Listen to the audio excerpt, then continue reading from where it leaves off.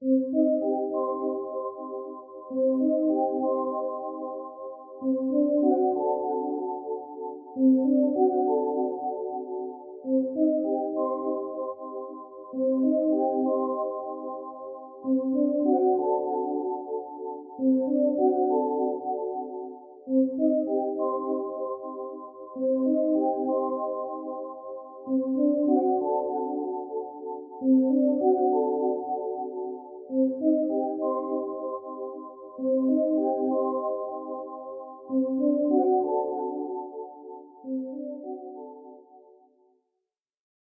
everybody, this is Opposing the Matrix. What is today? Today is the 6th of November, 2019. And I have with me Ralph Epperson. And hey Ralph, how you doing, buddy? I'm good, fine there, David. How are you, sir? Okay.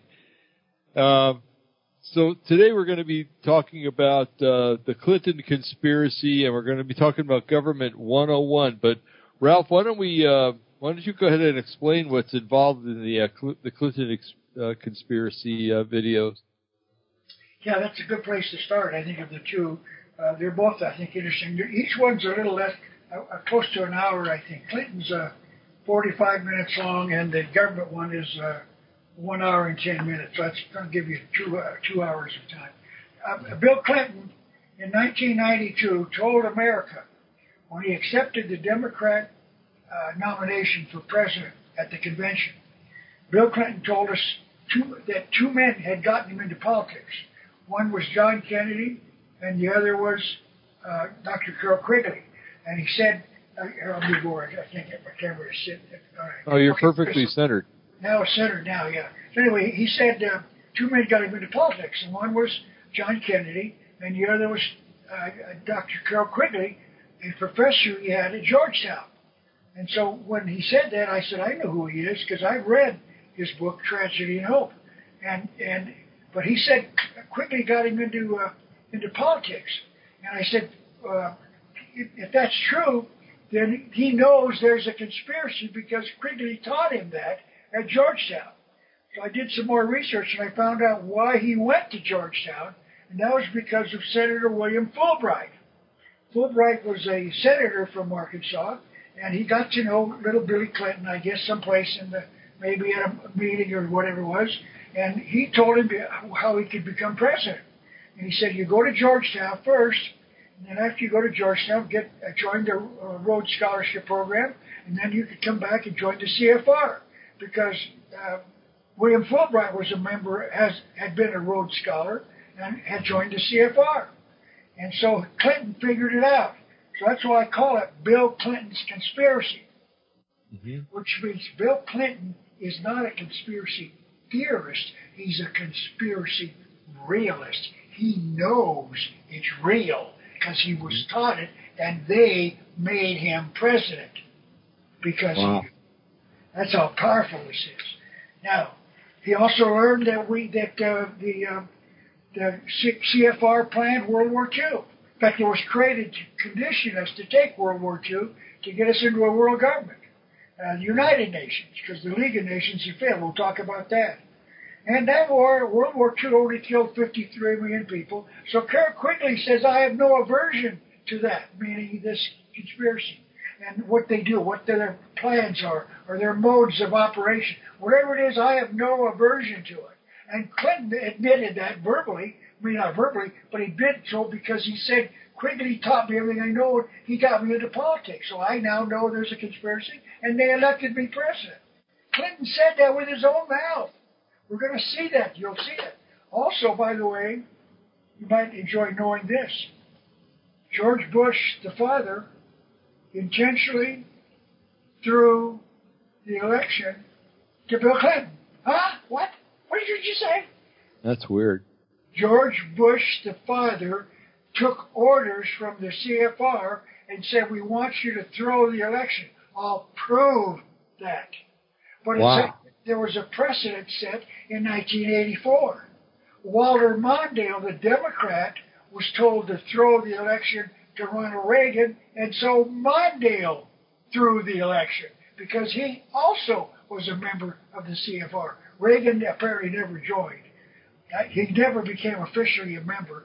I don't doubt that he was probably going to their lectures and meetings and everything else. But notice, no one in this country's ever said that. Can you imagine George Bush intentionally losing an election? Can you imagine Walter Mondale doing that because the CFR ordered him to do it? Right. We're going to talk about that. So that's part of that story. Wow. Bill Clinton is not. They call people like me a conspiracy theorist. Well, I want you to know that I'm not only, I can't say that I've ever been made part of the conspiracy, but I know more about them than 90% of the people in this whole country that knows more about this conspiracy. So I'm proving it's real because I know it's real, not because of personal experience, but because I've done my homework. Uh-huh. So I call myself a conspiracy realist like Bill Clinton. Bill Clinton has never admitted being a conspiracy theorist. He's a conspiracy realist. And by the way, he put that in his own book. You'll see that documented. He put it into his book. You can read it. He said it with his own mouth. Oh, my goodness. I did not hear Clinton give that speech. I don't listen to the conventions. So after that, after someone called me, I had probably 10 phone calls. Did you hear what Clinton said? I said, no, what did he say? He admitted that he was a student of Dr. Quigley. I said, you're kidding me. He said that? Yes. So I went looking and I actually found it. I saw it. There's a clip out of him admitting it. He's admitting that there wasn't not only a conspiracy, but they planned both sides of World War II that killed 53 million people. Oh, my goodness. And so Quigley had no aversion to that. Uh-huh. That's one last thought. At the end of this thing, I'm going to show you that Carroll Quigley, the mentor of Bill Clinton, later did have some problems with that. He had what I call a mea culpa. He says, I still have no objection to their program and what they're doing. I don't like the way they're doing it. Now notice, Bill Clinton's never done that. So Bill doesn't mind the fact that they planned World War II in 1920 by creating the CFR to convince us to have a Second World War so we could have a United Nations world government. And then even if we have to kill 53 million, that's okay, because we're going to do it, and they did it. So Quigley had problems with it until finally someone, and I'll tell you the story when we get there later on in the DVD, about how someone reached him and said, listen, you better take a look around. So he wrote a second book, Quigley did, called The Anglo-American Establishment. And by the way, on the cover of the magazine, maybe because the publishers did it, they took the flag and reversed it upside down, which means it's a sign of a nation in peril, or someone in peril. And so they admitted in the second book that America was in peril. And boy, it is and has been, because of Bill Clinton. This man is so... Yeah. I'll give you one little funny story. I think this is funny, but I forgot. It was someone's funeral in a church, and the podium for the church was, let's say, as he's facing the audience, he's on the right-hand side, and right in front of him in the first pew is Bill Clinton and Hillary, and I think Reagan, 3 or 4 other vice presidents and senators, and Bill and Hillary are both like this. I don't know if you can see that or not, but anyway, it looks like they've fallen asleep. So the person that put that picture on Facebook said, this is amazing. That's the first time Bill and Hillary ever slept together in 10 years. That's pretty... Yeah, that's not, I don't think I say that in my DVD, but that's an interesting thought. Well, listen, I'll give you one last comment, and then we can start. Or we can talk about the government thing, maybe a couple of things to get their attention. But anyway, I did a talk show once with a man, I think his name was Larry somebody, who was in Clinton's cabinet as a governor. And I was a co-guest, so the 3 of us were on the air. Of course, I'm in Tucson. The guy was probably in Arkansas, and the host was probably in Topeka. So we're all talking on the phone. So I said, can I ask your guest a question? He said, yes. I said, listen, I happen to believe, I said, I want to thank you for what you've done to tell us about what Bill Clinton is or who he was. I said, but I've always believed that Bill Clinton and Hillary had an open marriage. Mm-hmm. And he said, yes.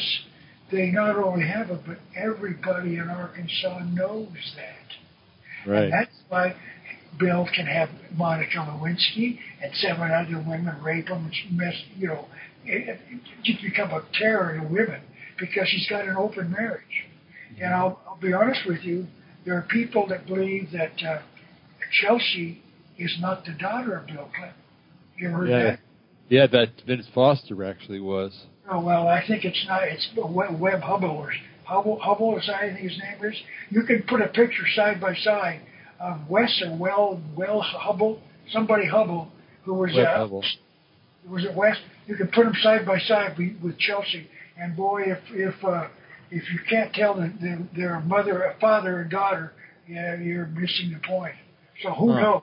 So apparently, Hillary is also admitting that they have an open marriage. Well, supposedly she's bisexual too, and prefers women. So, I haven't heard her say that, outright, but that's the rumor. Let's just put it that way. Now, this is the second one we're going to be doing. That's my copy of the DVD. I make copies with it. You want to buy this from me, go to my website. You can buy Government 101. This is the first time anybody's ever put it together like this. I'm very serious. Really, America is not a republic. It's never been it, as we define it.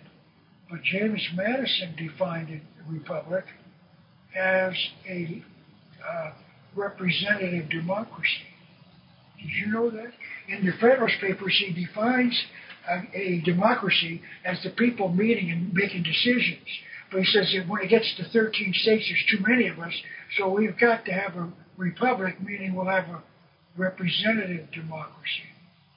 Mm-hmm. So it's still a democracy, but it's a democracy of our leaders, not of the people, which means we believe the Constitution says we've got a republic, which it does say that. It guarantees us a republican form of government. And we patriots all think, well, that means we've got it because the republic is defined as a constitutional government where the government is limited by the power of government. No.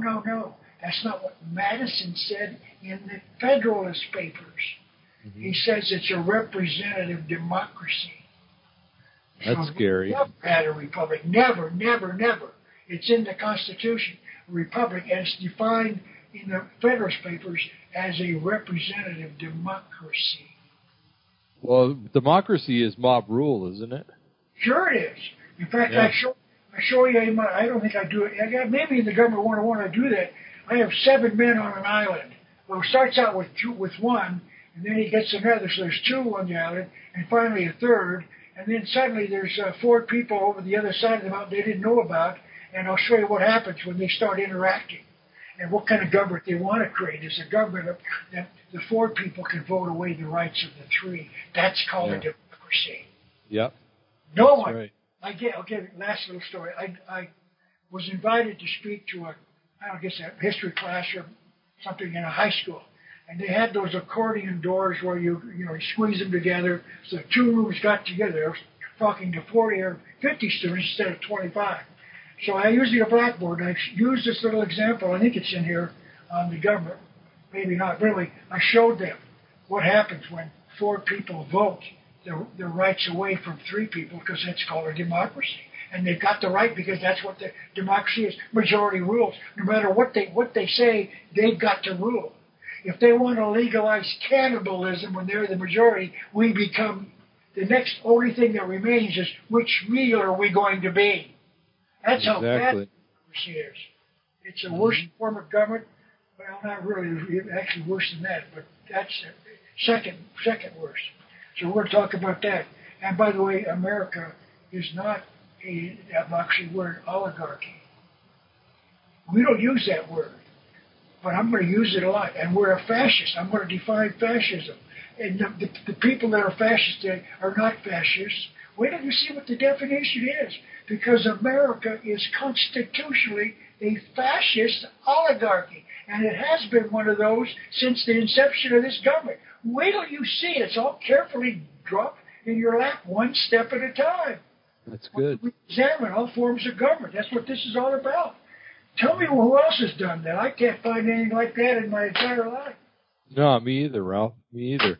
That's why I like listening to you and I like watching your videos and stuff, because you explain it. You work out every little detail, one tier at a time, one until you finally get to the top, and it works out really well that way. And I think a lot of people understand things a lot clearer that way, because a lot of people are visuals. I'll start with, I promise I end with this. I was offered a chance to teach at a community college. So I walked, I've never taught in my life, but I lectured at this guy's class, and he said, "You're a natural-born teacher." I don't know what you mean. So he said, "We're going to get you to teach us." "You can't. I don't have a master's degree. You have to have a master's to teach at a community college." Well, I don't have one of those. So they rigged it up, and I got one. So the first day I walked in, there's a big poster board, a paper poster. There's a 3-section green board, and then the 4th section was the same size of 1/4, but it had a cork board. You can pin things up there. There was this big poster of the globe drawing, a cartoon, taken off from the moon, and it's the size of a pie plate, pizza, and it's got people all over the place they're falling off. In fact, the cartoonist is drawing people falling off the globe. So I said, "How many of you believe that?" I will be honest with you, about half of them did, because they didn't know me. They didn't know which side I was going to take, so you better be careful, because I'm the instructor. I got the power of the grade. So hey, I do. I said, next meeting, I'm going to show you that you're being lied to. And sure enough, I worked it out. I showed them, this was in Oregon, your home state. I sunk the rest of the world and moved, at that time, 4 billion people into Oregon. Mm-hmm. Well, that means we're going to stand on each other's heads at 75 people tall, right? No. A family of 4 would have a piece of land 50 by 53 in the little state of Oregon. What population explosion? And boy, I got them. They said, "God," they took that around their classes with their fellow students. "Who said that?" "My teacher." And in this class of consumer economics. So I had people coming in there from other classes. They didn't care. I had 17 people the first time, but I was teaching at the end of it, over 30 people by morning. They'd never heard this stuff before. Just like this, they don't know what this is. They should give your listeners a chance to pay attention, and I think you'll just stick with me. We're going to do two DVDs today. David will work it out so they're both connected, I guess, one after the other. He might, but anyway, please sit down and watch it, and even if you want, make notes. And then both of these are available if you want. You're given permission to make copies if you want, or you can buy them from me. Just get in touch with my website. And in fact, if you don't mind, David, can I give that real quick? Oh, please. This form's yours. It's just www, of course, everyone's www.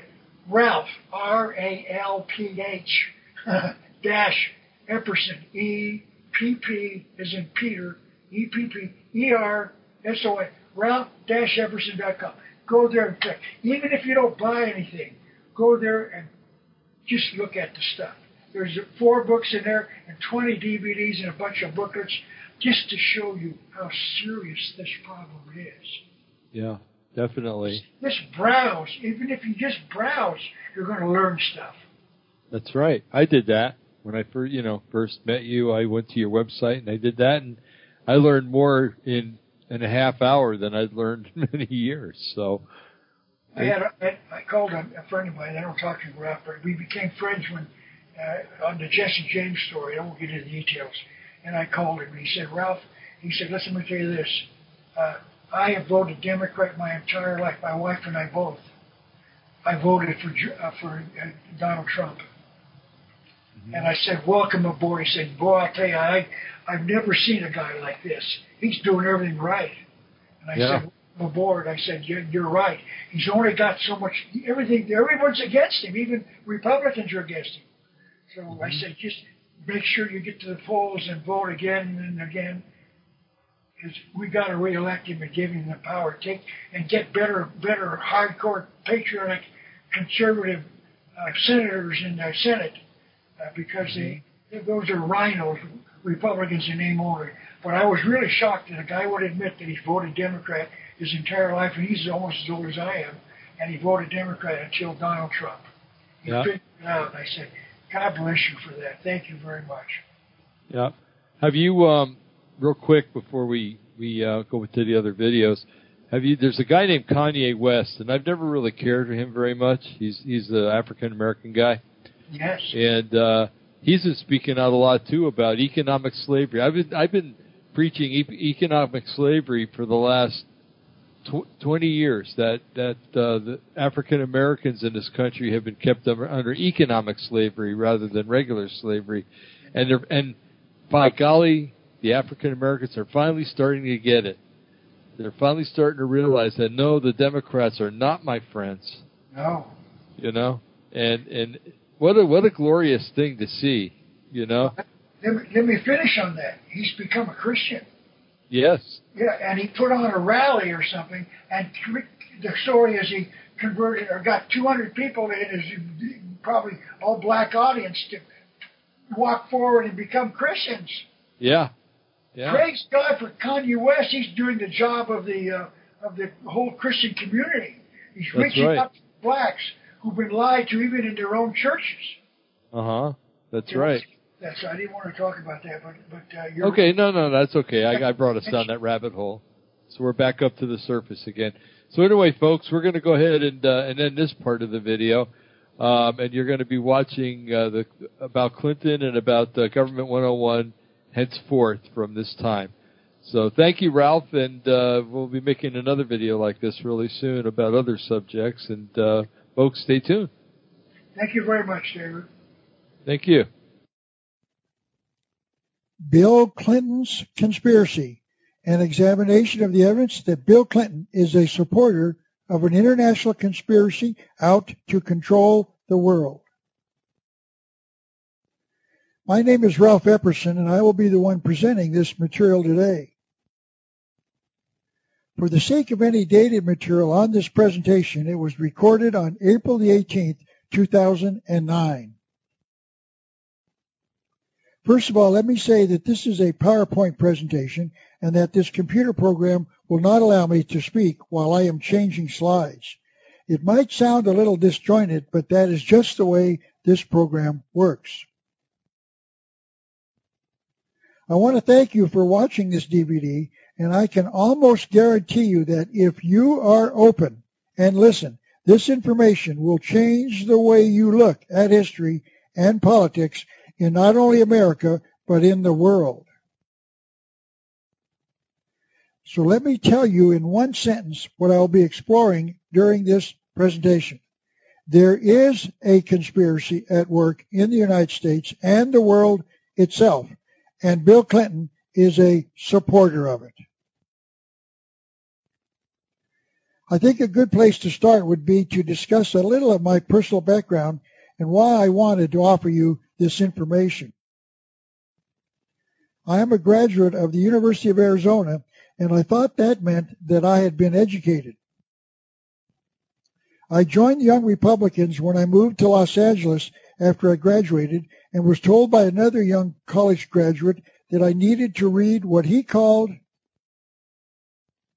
revisionist history, the theory that history, as we have been taught in our public schools, needed to be revised. I had to admit that I didn't know what that meant, and he suggested that I start reading, and I did as he suggested. As I read, I was being exposed to a competing school of thought other than the one I had been exposed to in my public schools. And for the first time in my life, I started to question what I had been taught. And what I had been taught is what I now call the accidental view of history. This view holds that no one knows why wars, revolutions, and depressions start.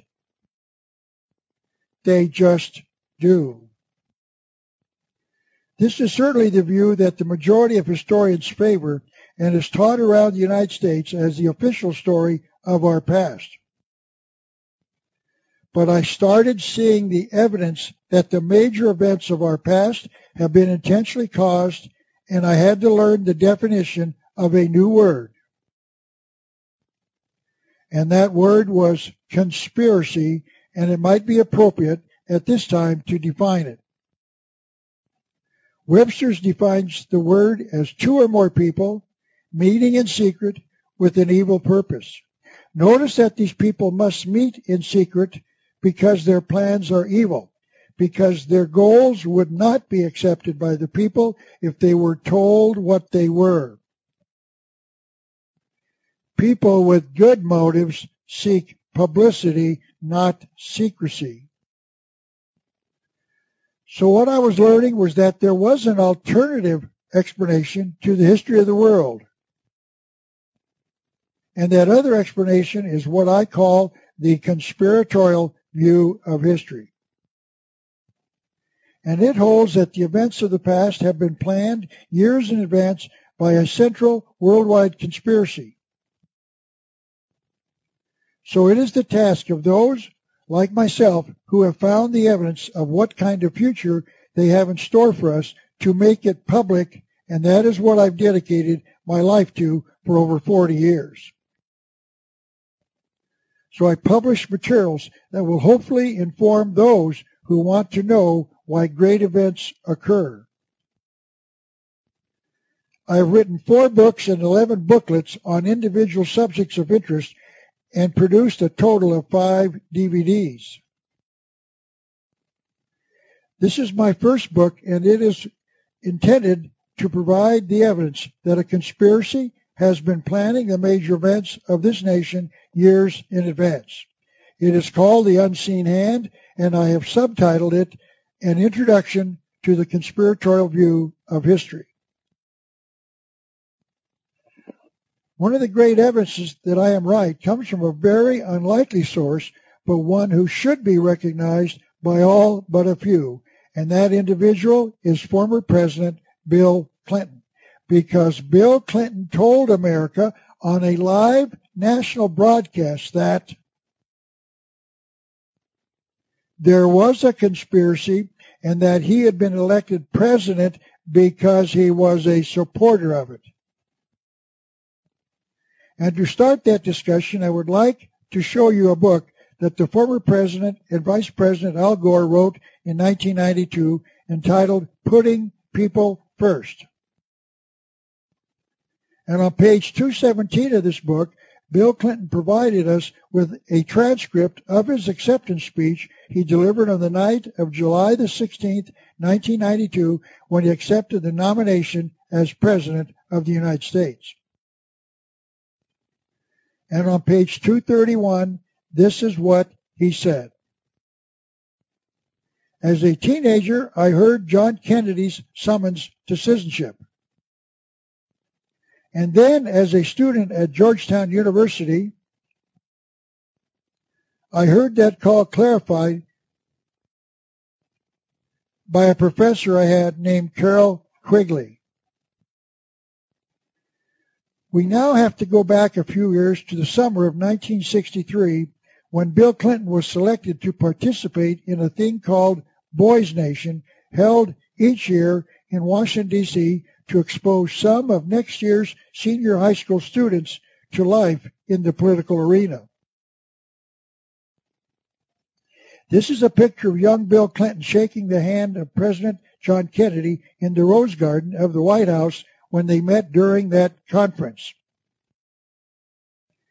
This picture had to be taken during the summer of 1963 because, as you know, President Kennedy was assassinated in November of that year.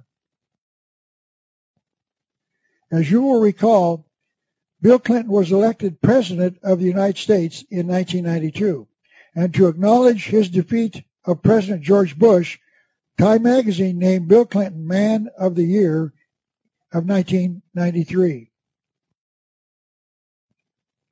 By the way, please notice what they did when they placed Bill Clinton's picture in front of the M letter in the word time. They strategically placed his portrait directly in front of the letter M, making the two upward points of that letter appear as if the president had horns. Were they trying to tell us something?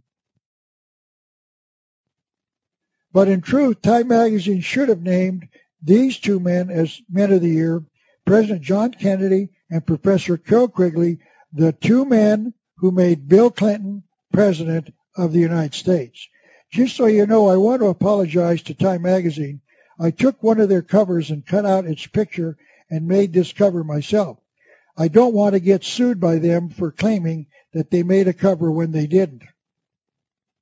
Let me now discuss how these two men made Bill Clinton President of the United States. Bill graduated from high school in 1964, and he went to Georgetown University near Washington, D.C., and graduated in 1968. Let me show you some of what Dr. Quigley taught young Bill Clinton while he was at Georgetown. Dr. Quigley wrote the book entitled Tragedy and Hope in 1966 when Bill Clinton was a student there. Notice that it was published in about the middle of Mr. Clinton's 4 years there. Bill Clinton attended Georgetown between the years 1964 and 1968, and Tragedy and Hope was published in 1966.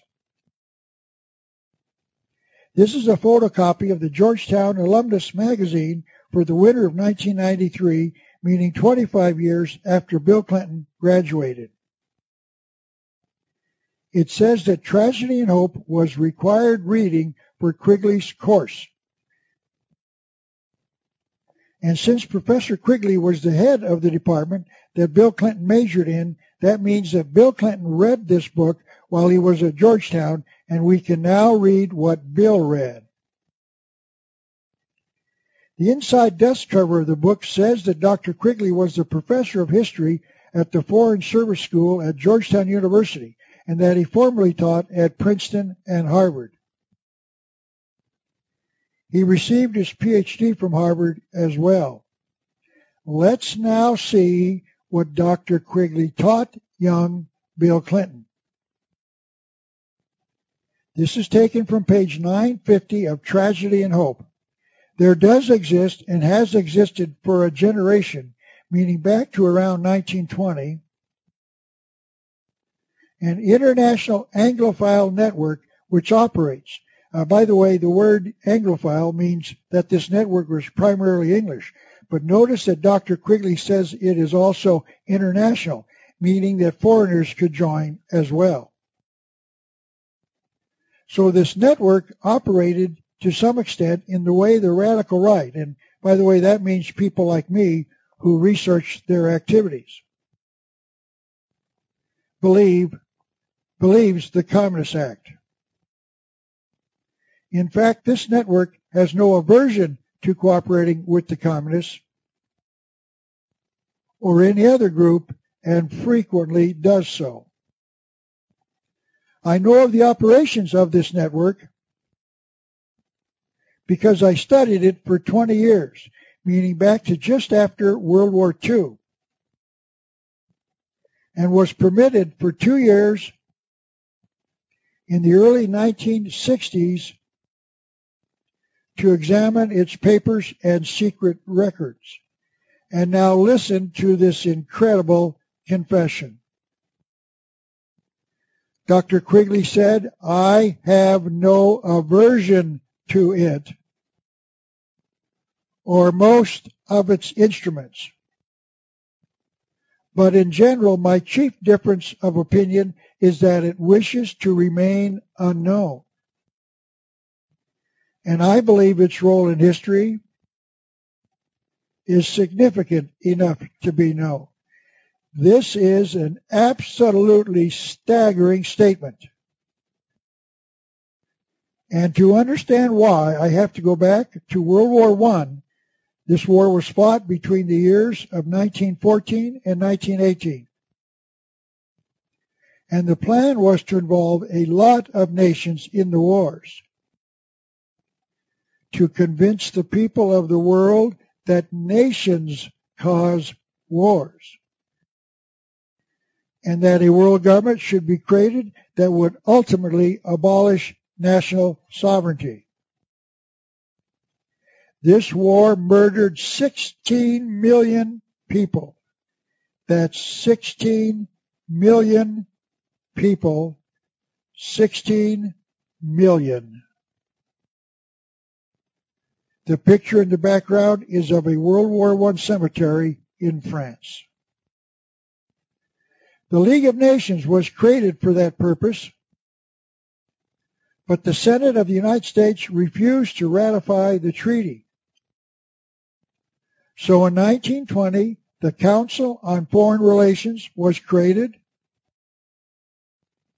to slowly convince the American people that we needed a world government to ultimately abolish nationalism. In other words, if we did not have nations, we would not have wars. And to accomplish that goal, this conspiracy planned World War II, which started in 1941, but was planned as early as 1920. Once again, the plan was to involve many nations to further convince the people of the world that nations cause wars. And if we didn't have nations, we wouldn't need or wouldn't have wars. And this war murdered 53 million people. 53 million people. 53 million. The picture in the background is of a World War II cemetery in France, where 14,000 American soldiers are buried. That's 14,000 American soldiers, 14,000. All because this network had a goal for the world to create the United Nations. To ultimately create a world government, to abolish national sovereignty, and Dr. Quigley has no aversion to what this conspiracy did. And notice that if Bill Clinton did not rebuke the views of Dr. Quigley during his acceptance speech, as he did not, that means that Bill Clinton also has no aversion to the murder of 53 million people to give the world the United Nations. That shows you just how evil this conspiracy is. And this quote comes from page 324 of Tragedy and Hope. The powers of financial capitalism had another far-reaching aim, nothing less than to create a world system of financial control in private hands, able to dominate the political system of each country and the economy of the world as a whole. This system was to be controlled by the central banks of the world,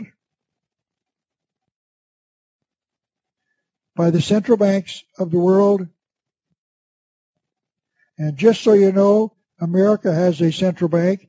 It is called the Federal Reserve, but it is not federal. It's privately owned. So these central banks act in concert by secret agreements arrived at in frequent meetings and conferences.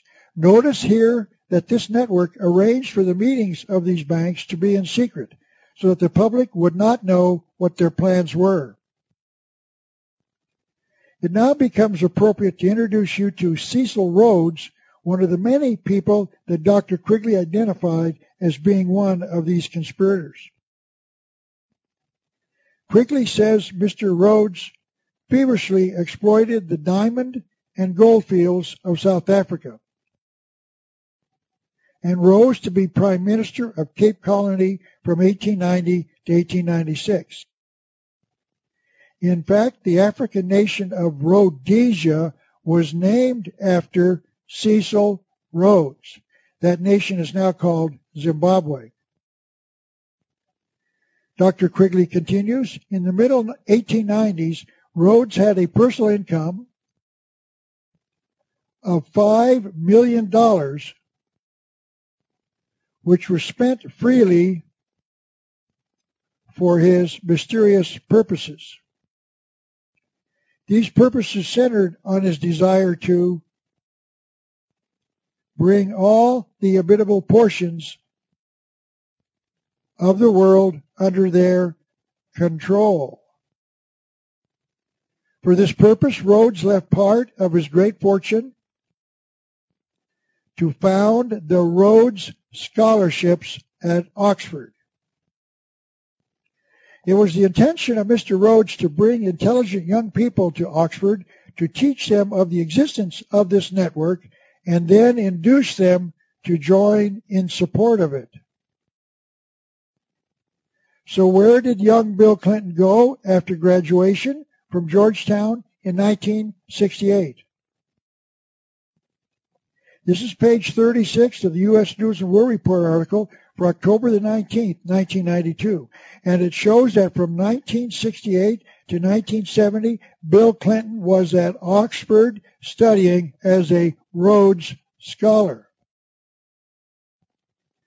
This is a picture of Mr. Clinton and Hillary taken in 1970, shortly after he returned from England after completing his studies at Oxford. You can see that Mr. Clinton was taught that his long hair and beard would be a way of showing his contempt for the traditional clean-shaven appearance of modern-day civilization. Even Hillary was caught up in this manner of showing contempt.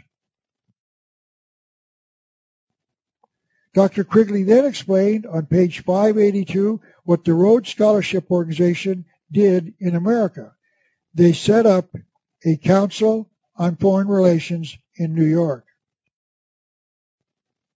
And then on page 950, Quigley taught Clinton the American branch of this organization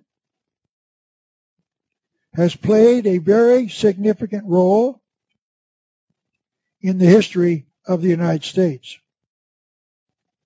So in 1988, several years after he returned to America, Bill Clinton joined the Council on Foreign Relations. And then in 1992, the Council on Foreign Relations delivered the election to President Bill Clinton. Yes, Bill Clinton learned his lessons well. It seems reasonable to presume that Mr. Clinton would agree with this statement made in the biography of Cecil Rhodes written by Sarah Gertrude Millen. The government of the world was Rhodes' simple desire. And the Arizona Daily Star of March 6, 1993 acknowledged that President Clinton had learned his lessons well. It reported that Oxford had awarded him an honorary doctorate of civil law. You do a good job for the conspiracy, and they reward you. There is one more gentleman who was influential in the early career of Bill Clinton, and he might have been the one who truly set him on the course of becoming the future president of the United States. And that individual was Senator William Fulbright, the Democrat senator from Arkansas, the home state of Bill Clinton.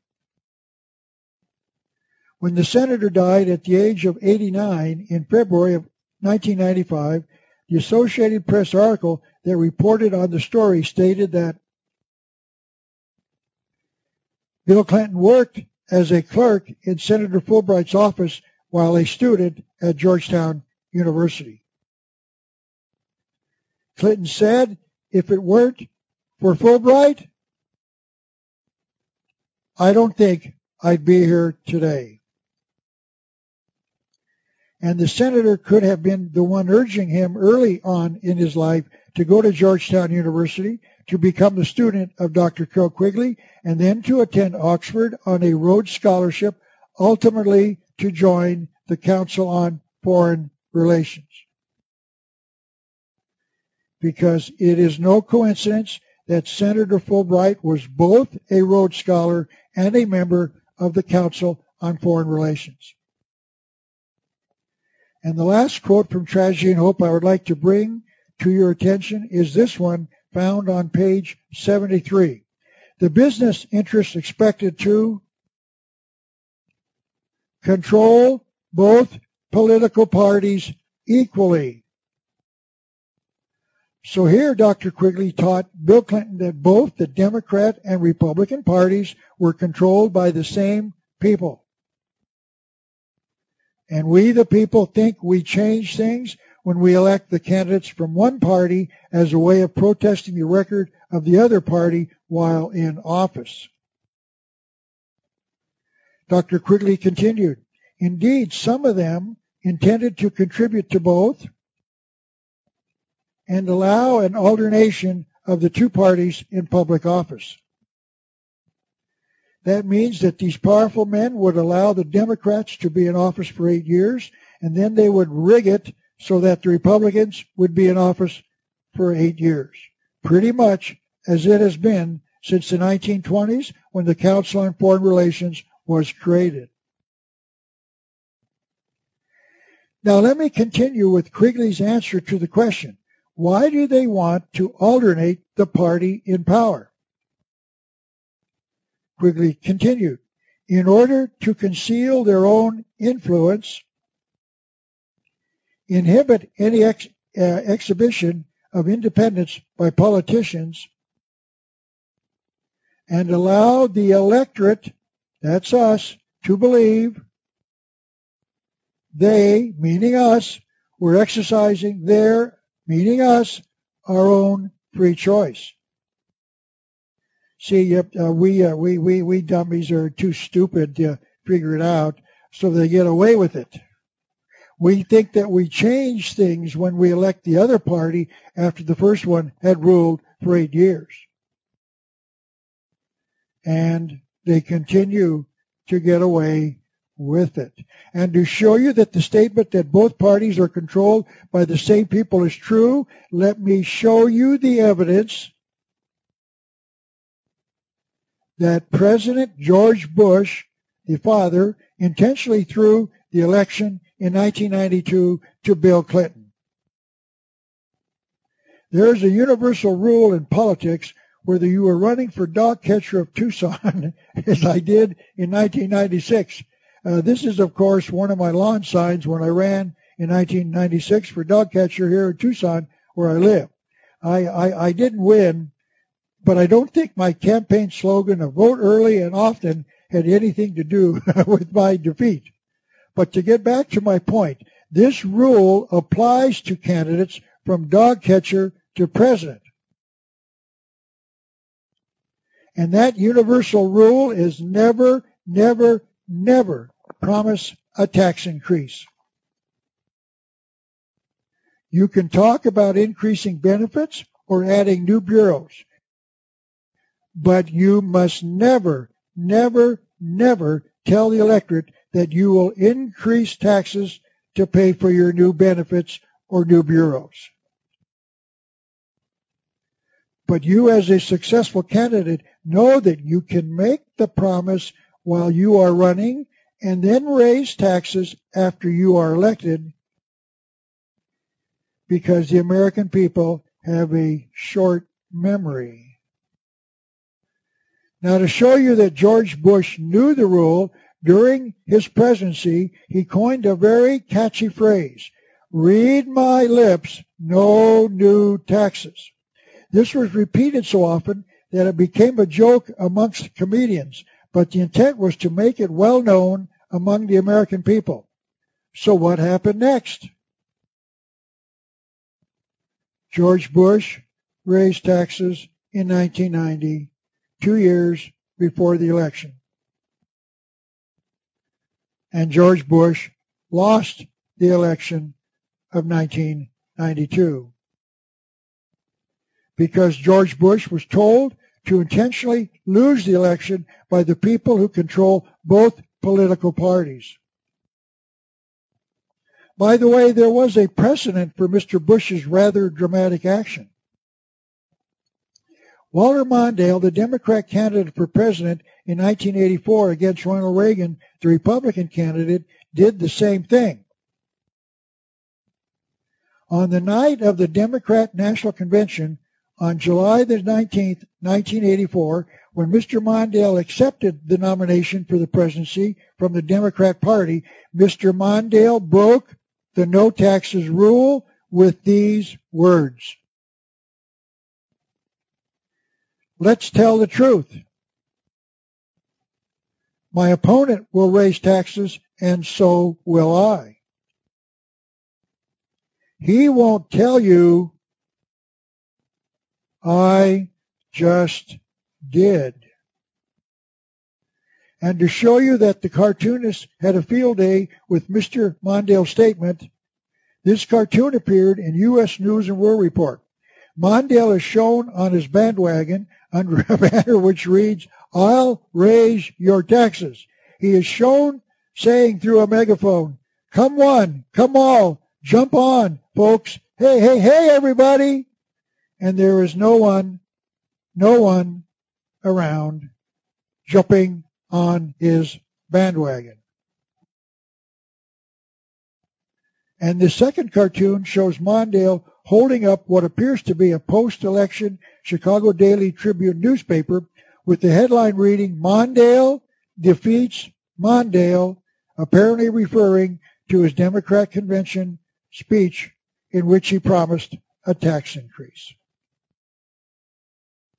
And as could be predicted by anyone who knew the rule, Mondale lost the election of 1984 intentionally. And yes, ladies and gentlemen, Walter Mondale was also a member of the Council on Foreign Relations. Notice that both the Republican and Democrat presidential candidate was asked to throw his election, and both of them did by breaking the no taxes rule. So this is evidence that both political parties are controlled by the same people. That means that the conspiracy wanted Bill Clinton in office. He had followed the yellow brick road, and a conspiracy made him president of the United States. Now let me point out that to Dr. Quigley's credit, he did experience a slight change of heart about his support of this conspiracy. 4 years after his death in 1977, Dr. Quigley's new book was published. It was entitled The Anglo-American Establishment. First of all, please notice that the flag of the United States shown on the dust cover of the book is upside down. This is a universal distress sign that a nation is in trouble. So the implication of the publishers is that the United States was in trouble, apparently because of this international network.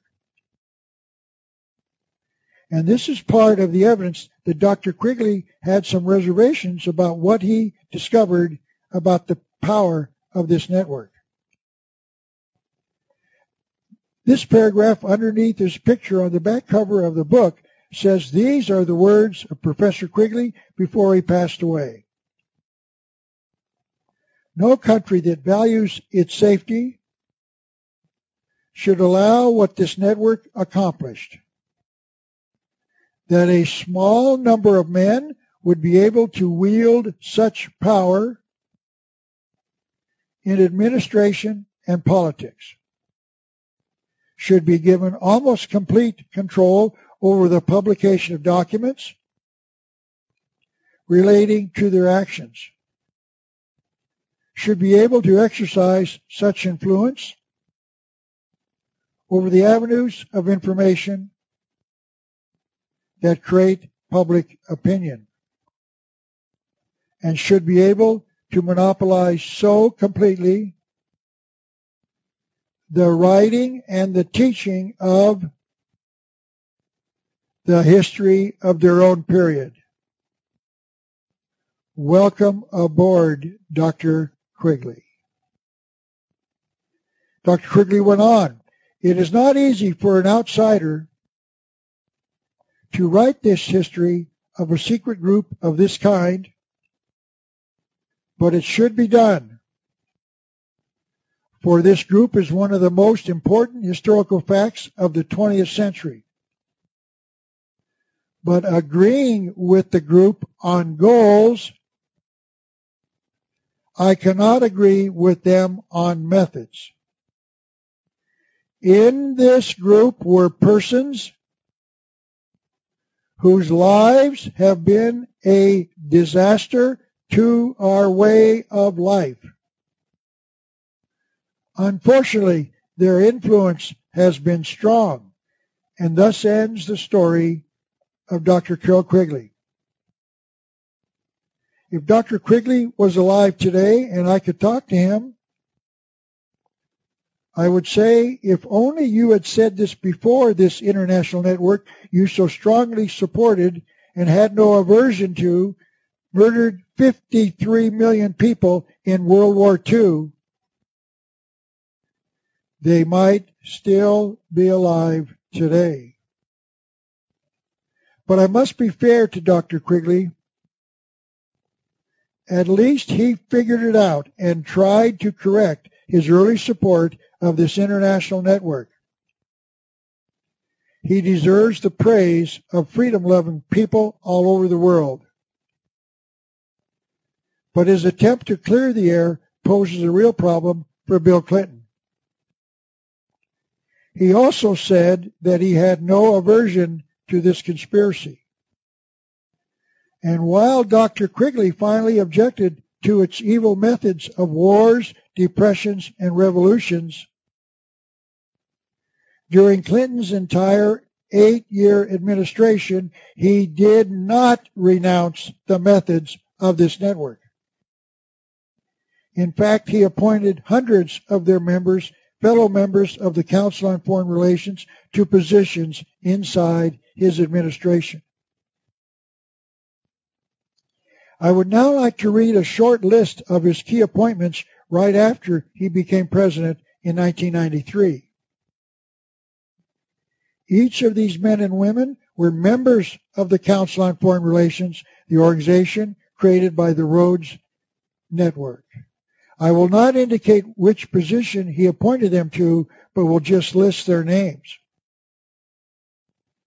And as I read these names, please remember that President Clinton's hero, Dr. Quigley, said that these people had been a disaster to our way of life. Warren Christopher, Clifford R. Wharton, James Woolsey, Anthony Lake, Samuel Berger, Les Aspin, William J. Crow, Madeleine Albright, Lloyd Benson, Roger Altman, Donna Shalala, Alice Rivlin, Henry Cisneros, Laura Tyson, Bruce Babbitt.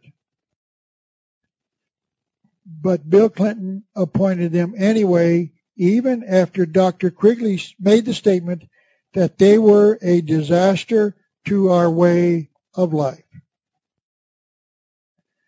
And let me not forget to mention the name of one more individual who has been a disaster to our way of life. Bill Clinton. You will recall that Dr. Quigley wrote The Anglo-American Establishment in 1981, and Bill Clinton did not become president until 1993, obviously 12 years later. He certainly could have read this book just like he read Dr. Quigley's first book, Tragedy and Hope. And ever since he has been out of office, he has done nothing to expose this conspiracy. Bill Clinton was encouraged to learn about this conspiracy. Bill Clinton went to Georgetown to be taught about this conspiracy. Bill Clinton then went to Oxford to learn more about this conspiracy.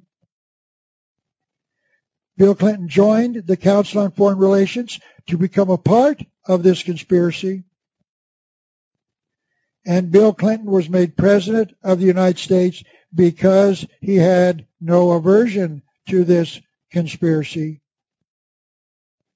And then Bill Clinton did nothing to expose it nor stop it in its plans for America.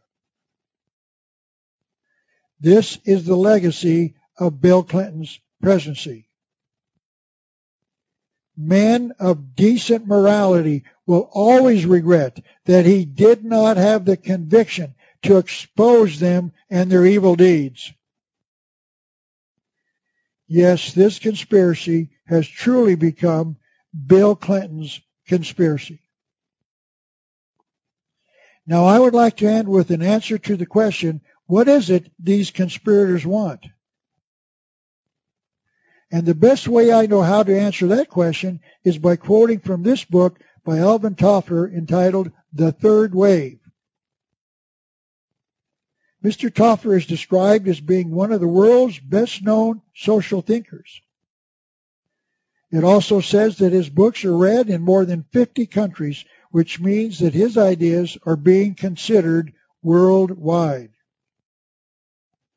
This book was published in 1980, and as you can see by the line shown in the red rectangle, this book is the classic study of tomorrow. So if everyone wants to know what the world is being taught about the future that these conspirators want, this is the book to read. But let me make this clear. Mr. Toffler is in agreement with these changes, while I am in total opposition. I would like to quote from this book because I consider his comments to be the easiest way to understand what our future is. These are his thoughts. The proverbial man in the street says the world has gone mad, while the expert points to all the trends leading towards catastrophe. This book offers a sharply different view. It contends that the world has not swerved into lunacy, and that beneath the seemingly senseless events,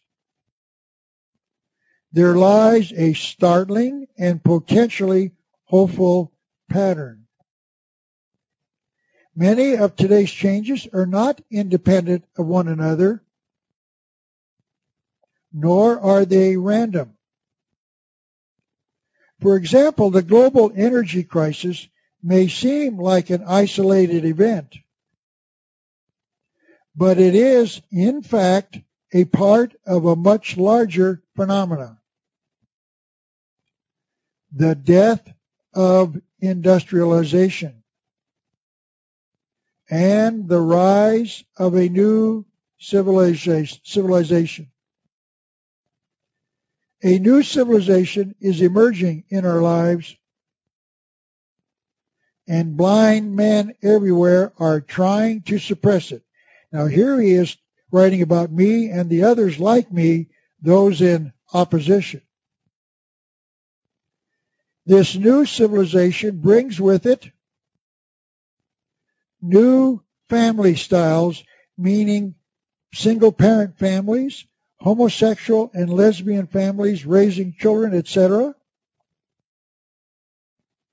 Changed ways of working, the loss of industrial jobs to foreign nations, women working in the workforce instead of being at home tending for the children. Changed ways of loving and living. Homosexuality and lesbianism are being taught as alternative lifestyles by our public schools.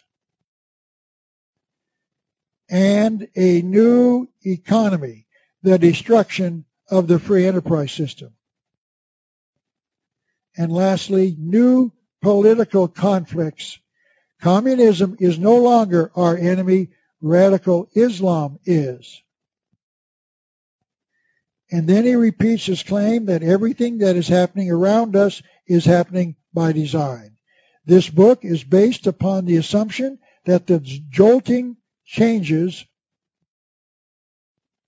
we are now experiencing are not chaotic or random, but that, in fact, they form a sharp, clearly discernible pattern.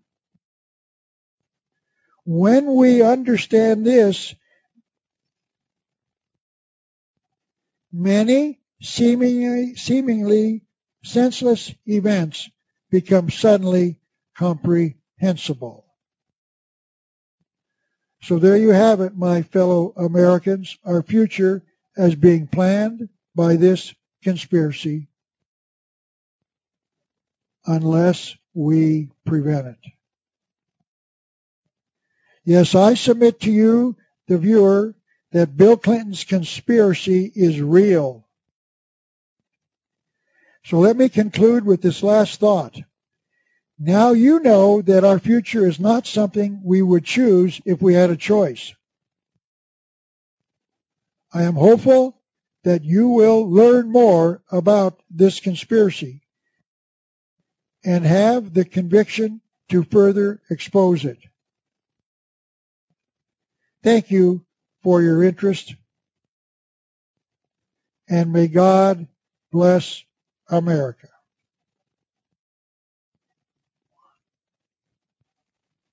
Government 101, an examination of the function of government. A presentation of Publius Productions. My name is Ralph Epperson, and I will be the one discussing government on this DVD. Just to set the record, this presentation was narrated on the 27th of August, 2009. I want to thank you for watching this, as I know that you have other entertainment options.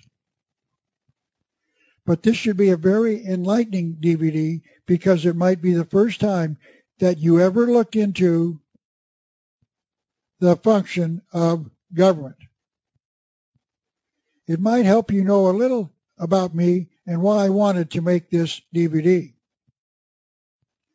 I am a graduate of the University of Arizona, but the material I will be examining has been gleaned from over 40 years of research into politics, history, and economics since graduation.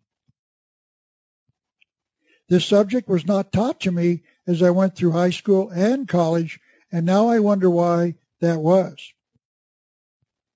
And I think I have an answer, and that is why I felt that I had to produce this DVD for the sake of others who have not been taught about the functions and purposes of government. I started reading material on government back in 1962 after I graduated from college and joined the Young Republicans. And as I read, I learned a great deal about political systems and about the purpose of government.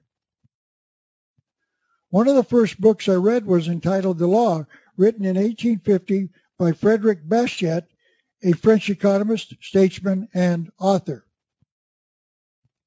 It was really eye-opening and made me question much of what I had learned, or better yet, what I had not learned at the University of Arizona before I graduated. This book is easily the best book that I have ever read on the reasons men create governments. After I read it, I started asking political candidates one simple question whenever one of them asked me for my vote. I would explain that I would ask them this one question, and by their answer I could tell if I could trust them with the power of government. And if they did not know the answer, I would say that I simply could not trust them and that they would not get my vote. Every candidate I talked to asked me to ask them the question, and that question was, what is the function of government? And I'm here to tell you that of the 30 to 40 candidates I've asked this question of, only one, a state senator from Arizona, correctly identified the function of government. So today, I'm going to answer that question here during this DVD. What is the function of government? And I think it needs to be explained that I will be speaking very simply as I explain what a proper answer should be. Because I believe that it is very important that we all learn just what the function is so that we can all cast intelligent votes every time there is an election. Now let me start by examining man and his relationship to government. As we will read in a few moments, our founding fathers felt there were what they called self-evident truths. Things that were true and were not debatable. In other words, they were simply true because they were simply true. And one of those self-evident truths was this one. Each man has rights. And please understand that I'm using the generic term man to include both men and women. All of humanity, both male and female, have rights. Now the next question is, what is the source of those rights? And there are only two, God or government. Thomas Jefferson, one of this nation's founding fathers, and later the third president of the United States, wrote this: "The God who gave us life gave us liberty." Can the liberties of a nation be secure when we have removed the conviction that these liberties are the gift of God? And that thought contains a key distinction, and I would like to define two words, freedom and liberty. Freedom is the right to act morally without asking for permission, as long as it does not hinder or endanger the rights of others. You have no doubt heard that your right to swing your arm ends with my nose. A person in a state of freedom acts responsibly so as not to harm his neighbor and is based upon what has been called the golden rule. Do unto others as you would have them do unto you.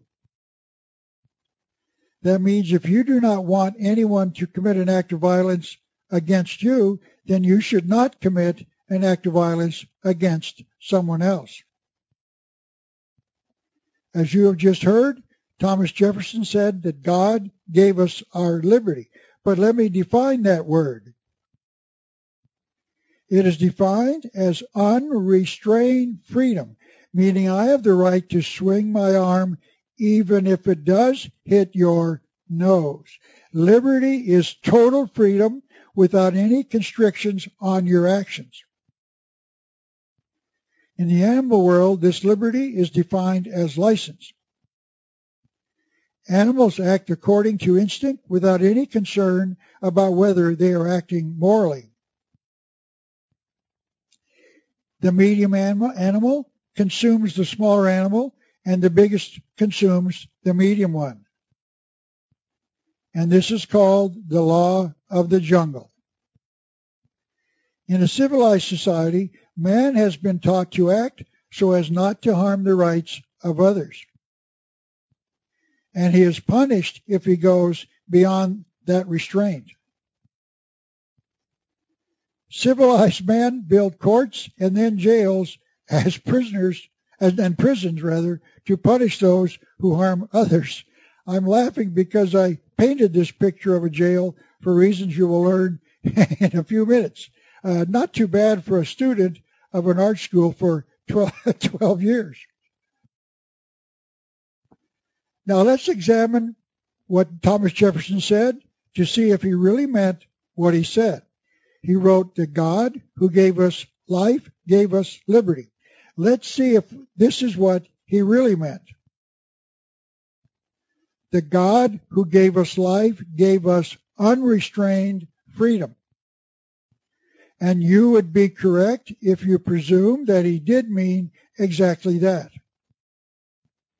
In other words, he knew precisely what he was saying. He should have said, the God who gave us life gave us freedom. because it is a just God who teaches us to act responsibly by teaching us what is right and wrong. So we must be accurate in our choice of words. There is a major difference between liberty and freedom. Did Thomas Jefferson want to live in a society that allowed each man to decide for himself what was right and wrong? The reason that any thinking individual would not want to is obvious. No man would have the right to private property if the rest of society decided they had the right to take whatever they wanted. But Jefferson believed in a God who teaches that each man should decide for himself what was right and wrong. Therefore, he believed that this God gave man the liberty to have unrestrained freedom, meaning each man should decide for himself what was right and wrong. And I want to make it clear, Jefferson's God was not the God of the Bible, because that God taught man to be responsibly free, which means not to harm your neighbor. Thomas Jefferson was not the only person talking about liberty. This is the Statue of Unrestrained Freedom, called the Statue of Liberty, in New York Harbor.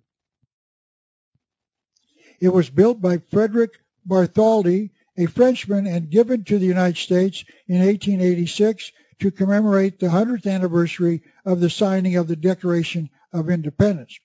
Now let me return to an examination of the function of government.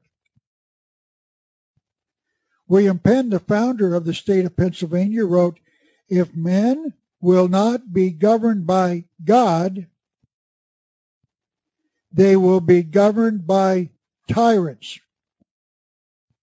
So we have a choice. We can either be governed by the moral teachings of God, or we will be governed by tyrants, those who will rule by force and deny us our unalienable rights. But perhaps the greatest short explanation of man and his government is from the Declaration of Independence, written in the year 1776. This is how they worded it. "We hold these truths to be self-evident, that all men are created equal, that they are endowed by their Creator with certain unalienable rights, that among these are life, liberty, and the pursuit of happiness. That to secure, meaning to protect these rights, governments are instituted among men." So here is stated the only function of government, to secure man's God-given rights. But notice, just as in the case of Thomas Jefferson, the Declaration of Independence said that we have been given the right of liberty and not freedom. And there it is in the green square off to the right side of this slide. So it wasn't just Jefferson who had misstated a self-evident truth. It was the man who wrote the Declaration of Independence itself. So Jefferson was simply expressing the thought of the day. The thought that God gave us unrestrained freedom, defined as our liberty to do whatever each of us think is right and wrong. But there is one self-evident truth in that statement, because it clearly states that there is only one function of government: to secure our rights. And that all else the government does is defined as tyranny. And tyranny is defined as total government with no concern for human rights. And governing without consent is tyranny. Now let me summarize what we have just discussed, because this is the essence of government. The question is, what is the only function of government? And the correct answer is to secure God-given rights. All else is tyranny. I would now like to discuss the definition of the two words unalienable rights. This is a close-up of the upper left-hand portion of the Declaration of Independence. The words at the top are from the opening sentence of the Declaration, which reads, "The unanimous declaration of the 13 United States of America." And this is the part of the Declaration that speaks about unalienable rights. The sentence reads that they are endowed by their Creator with certain unalienable rights, that amongst them are life, liberty, and the pursuit of happiness. Now let me define the two words unalienable rights. Webster defines the words as incapable of being surrendered, which means that we can give our rights away, but that no one can take them. We cannot be forced to surrender them. We surely recognize that men do take away the rights of others by murdering them or by stealing their property. But we acknowledge that they do not have the right to commit those acts. Therefore, with this understanding of man's rights, only the grantor can take them away. That means that if God is the source of our rights, only God can take them away. And God has chosen not to do so. So no man, no group of men, no majority, no minority, no government, no other nation has the right to take away our rights. Simply stated, no one has the right to take away our unalienable rights. Man can give them away if that is what he freely chooses, but they are his to keep, and only the grantor can take them away. But there is another position, and that is that man gives us our rights. Let me now examine that. There are those who claim that man creates government to provide us with our rights. And I would like to repeat once again that only the grantor of those rights can take them away. So if the government grants us our rights, the government can take them away. Let me illustrate that in writing. This is the International Covenant on Human Rights, passed in 1966 by the unanimous consent of the members of the United Nations, which means that our representative in the United Nations voted for this document. And this is what our government agreed to.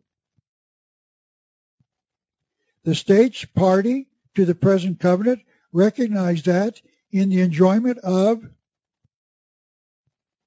those rights provided by the state may subject such rights only to such limitations as are determined by law. So here we see that your rights are provided by the state, and that the state may take them away as determined by law. That means your rights are not unalienable at all. They may be taken away by government as long as they pass a law giving them permission to do so. Now let me define the two words right and privilege. A right is the freedom to act morally without asking permission. A privilege is the freedom to act morally, but only after permission has been granted by some governmental agency. There are three basic rights: life, freedom, but not liberty, and property. I would now like to state a simple, evident truth. All men are created hungry. That means that we all need to eat, and that means that we need property to survive. It follows then that if you take my property from me, I will surely starve to death. Now you might recall that during the days of the Old West, a horse thief was punished for stealing a man's horse, not because it was a wrong to steal, but because a horse was vital to the man's ability to acquire the necessary sustenance for his life, and that to deprive a man of his horse deprived the man of his ability to travel in his search for his needed sustenance. But there is another way that man can take away our right to life.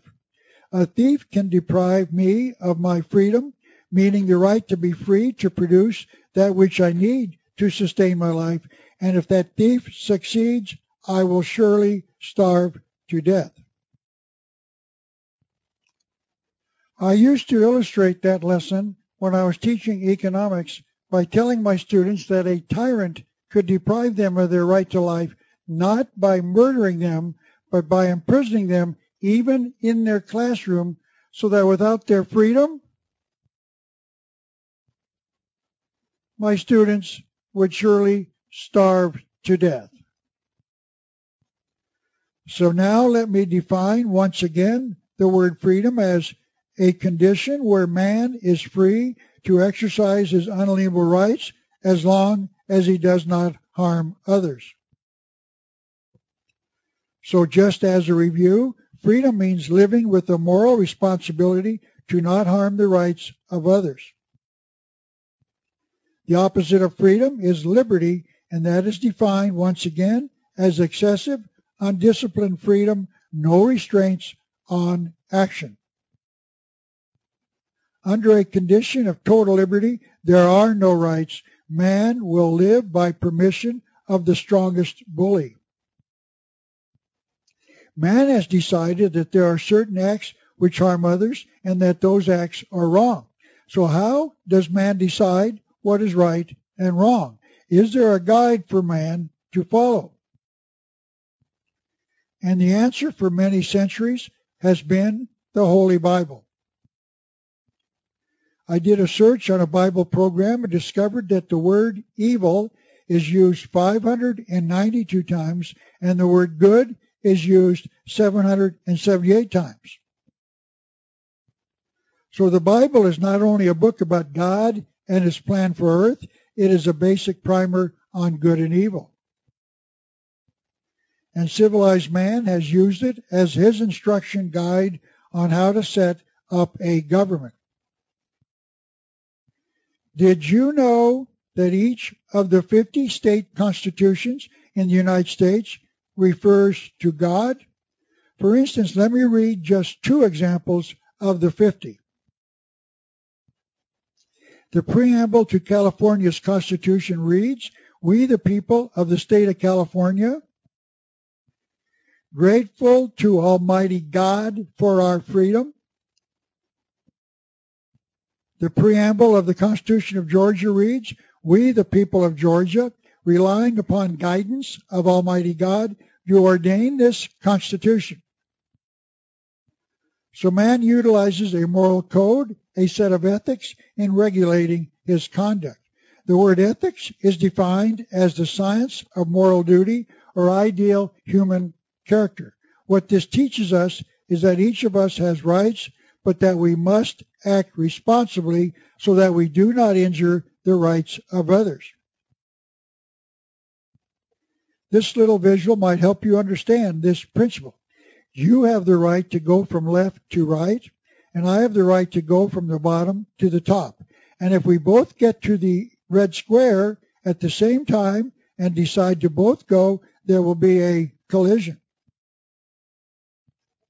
So a reasonable and prudent man decides to install a stoplight to regulate who goes first and who waits for a few seconds.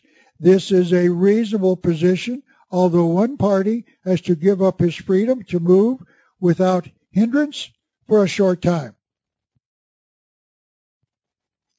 The thinking is that by giving up one's rights to travel without hindrance for a few short seconds, both parties will be better off than if they both moved at the same time.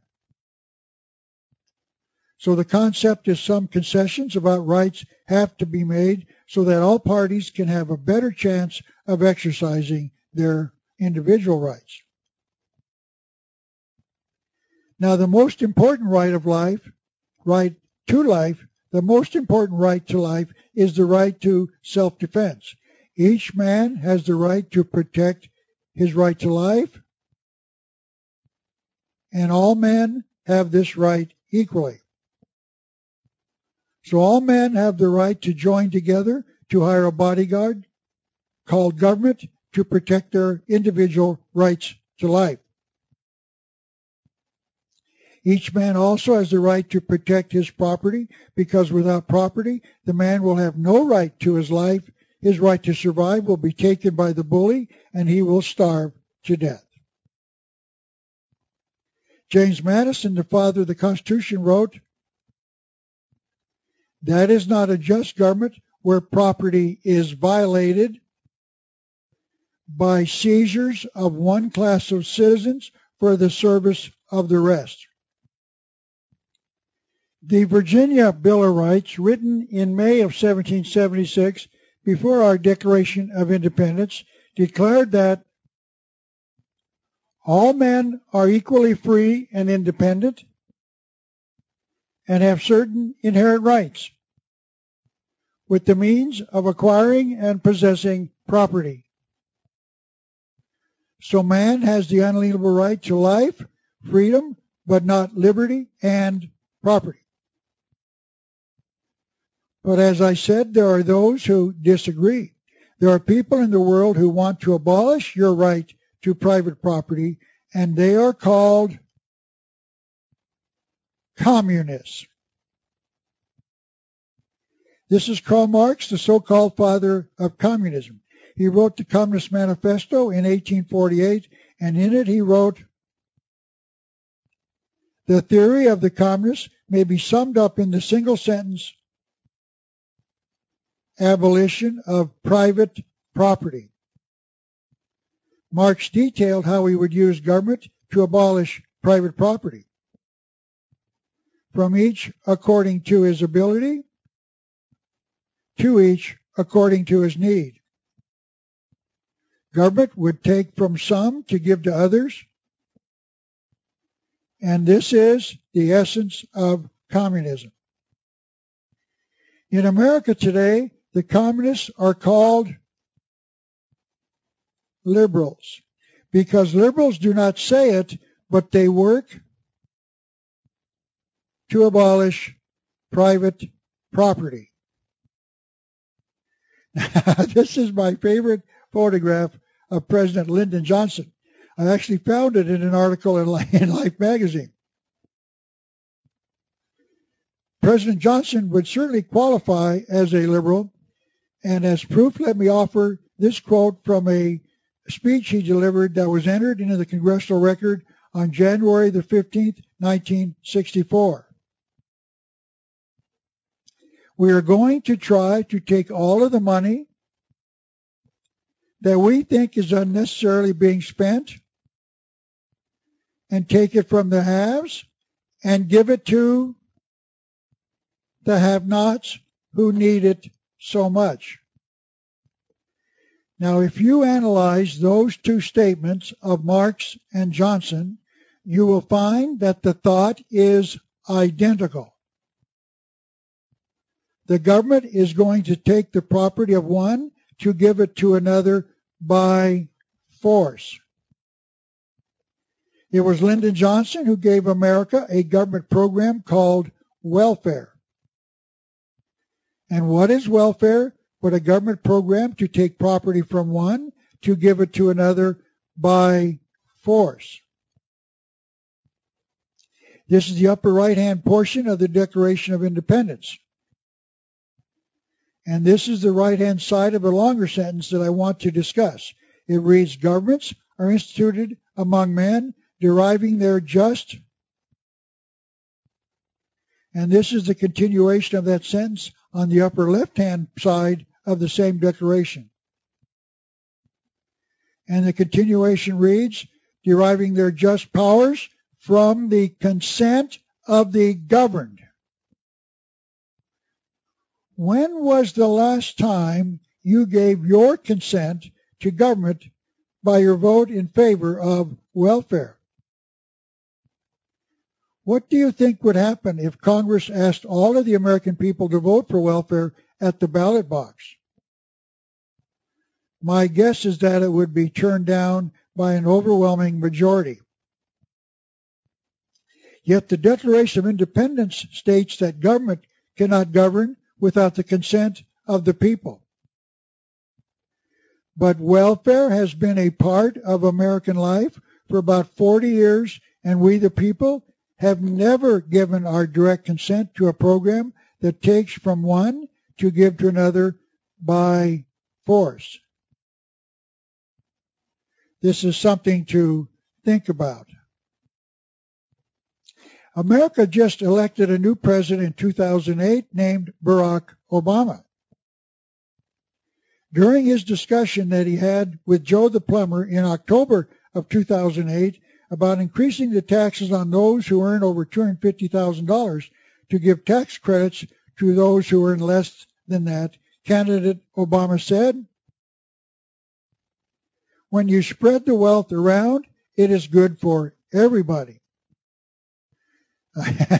He failed to say that it is good for everybody except those who are forced to pay the extra taxes. So Obama was agreeing with Karl Marx, the communist who wrote, from each according to his ability, to each according to his need. The wealthy have the ability, and the poor have the need. So Obama wants to take from the rich to give to the poor by force. I've sent the president a memo that reads, many of the very wealthy already have a way to avoid paying income taxes called tax-free foundations. That means you won't be able to take their property even by force. However, there is something that you can do. Go on national television and explain to the American people that some of the very wealthy are avoiding their fair share of the income tax burden, and that you are urging the people to write to their congressman to abolish tax-free foundations. Then you will have access to all of the funds of the wealthy. By the way, President Obama, just so you will know, these tax-free foundations were set up before the income tax was created. That might be a clue as to whether or not you will succeed in abolishing these foundations. Just between you and me, to be honest, President Obama, I don't think you will. It is a pity that Senator Teddy Kennedy didn't dissolve his tax-free foundation before he passed away. He could have done so as an example to others to encourage them to do so as well. He could have seen just how unfair it was for him to not pay the taxes he voted on us. He could have, but he didn't. And I wonder why. This is a little article that appeared in my local newspaper in November of 2008. It reported that someone in New York agreed with Obama, who said, quote, when you spread the wealth around, it is good for everybody, end quote. This man obtained a list of the 400 wealthiest Americans and ran some sort of internet ring that dipped into the bank account of these wealthy Americans. The article reported that he stole more than $1 million before he was caught. He was tried, found guilty, and was sentenced to jail. Now here is the question. Here are two men doing exactly the same thing, stealing property without permission. And one goes to jail and the other one doesn't. If stealing the property of the rich is against the law and requires a jail sentence, why isn't Obama going to jail as well? This is the United States, where presidents can steal legally. While I am here, I would like to discuss the great champion of stealing from the rich to give to the poor. We have been told that Robin Hood stole from the rich to give to the poor. This is, of course, Errol Flynn in the title role of that movie by that name. I will ask the question, who were the rich people Robin Hood was stealing from? I have watched the classic Robin Hood movie starring Errol Flynn many times, and the only person that Robin stole from was the King of England and his tax collector, the Sheriff of Nottingham. Robin was not stealing from the rich. He was taking back that which had been stolen from the people by the king, who was using the power of government to confiscate their wealth in the form of excessive taxation collected by the Sheriff of Nottingham and his minions. Taking back that which has been stolen is not stealing. It is getting your property back, and each of us has the right to ask the police to return the stolen property after they arrest the thief. And Robin Hood was not stealing from the rich when he returned the property of the poor taken by government. So we now can include this convicted criminal in with the other three thieves. What is the difference between any of these men? They all wanted to take the property of the rich and give it to the poor. And the observer has to conclude that three of these men wanted to use government to steal property without permission, meaning by force. And none of the four felt that stealing was wrong. Now let me discuss where this idea of the rich having lots of money stored somewhere and that they do not want to share it with the poor. There are two good examples from the past. This is Walt Disney's cartoon character named Scrooge McDuck in his vault skiing down a huge hill of coin money. He also has a money tree from which all he has to do is pull the money off as one would do with the leaves off of a tree. His nephews are shown playing in his vault as well. And the second example is Jack Benny, a comedian who enjoyed a long run of many years from 1932 to 1965 on radio and later on television. He was depicted as being very tight with his money and that he kept large quantities of it in a vault in the basement of his home. Now, both of these stories are based upon a false presumption. The wealthy do not store their money in vaults. They invest it, and when they do, they create jobs. Notice the poor do not have the money to invest in factories. Only the wealthy do. And if they kept their money in vaults, people would not get jobs. So we, the people, have been fed a lie by Walt Disney and Jack Benny. The rich put their money to use for the benefit of those who seek employment. So now, once again, what is the function of government? to secure God-given rights. That is the only legitimate function of government, and all else is tyranny. So man creates government to protect his unalienable rights to life, freedom, and not liberty and property.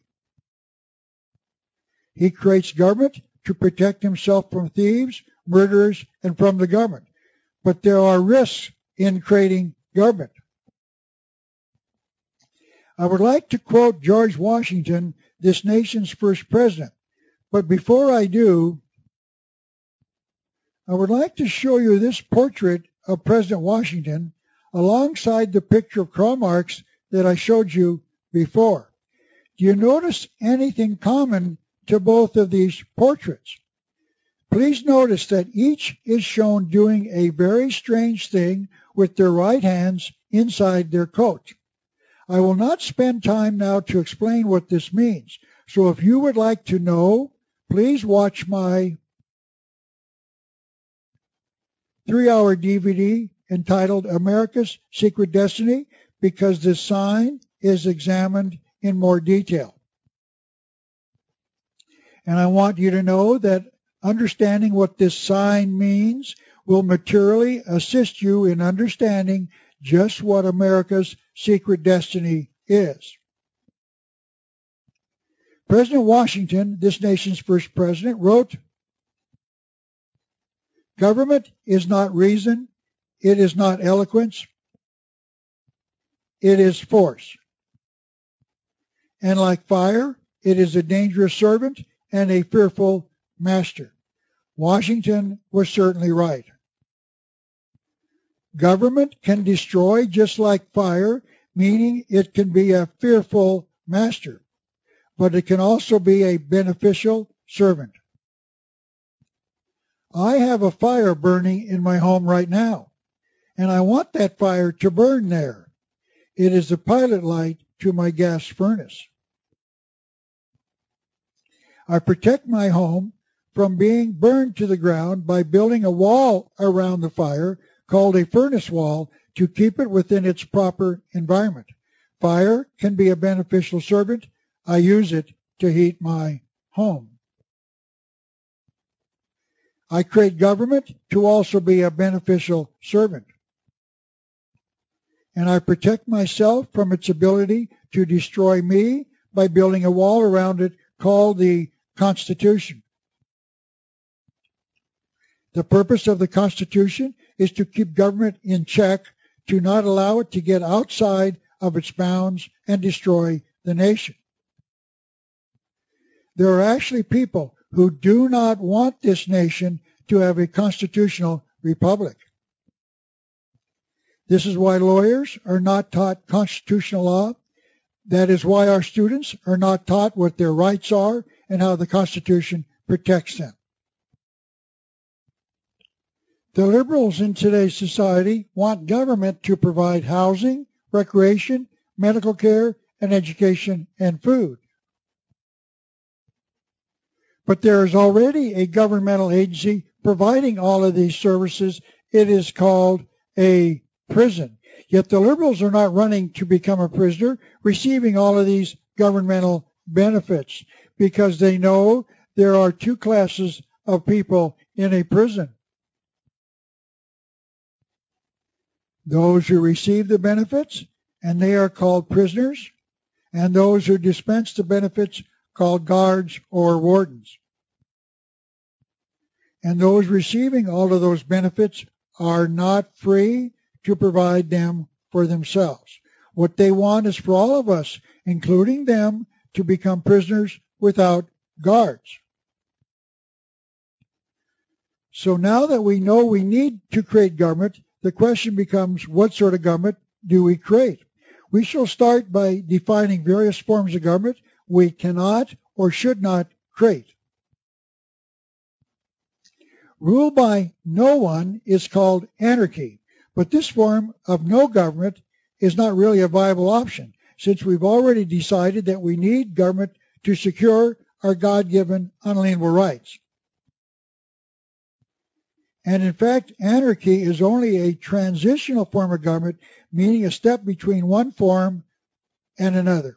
The best example I can come up with is the one used by Adolf Hitler in Germany prior to World War II. Hitler created the brown shirts, who were instructed to go out into the streets and create a condition of lawlessness in the streets called anarchy.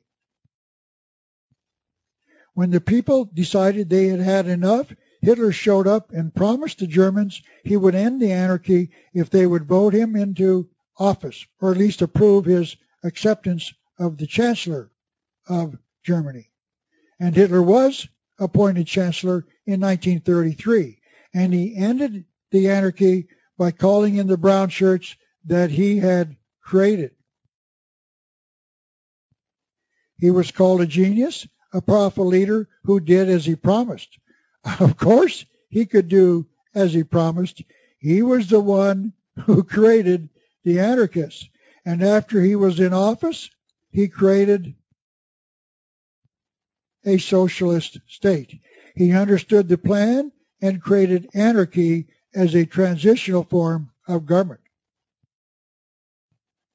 There is another form of government wherein God rules directly, and it is called a theocracy.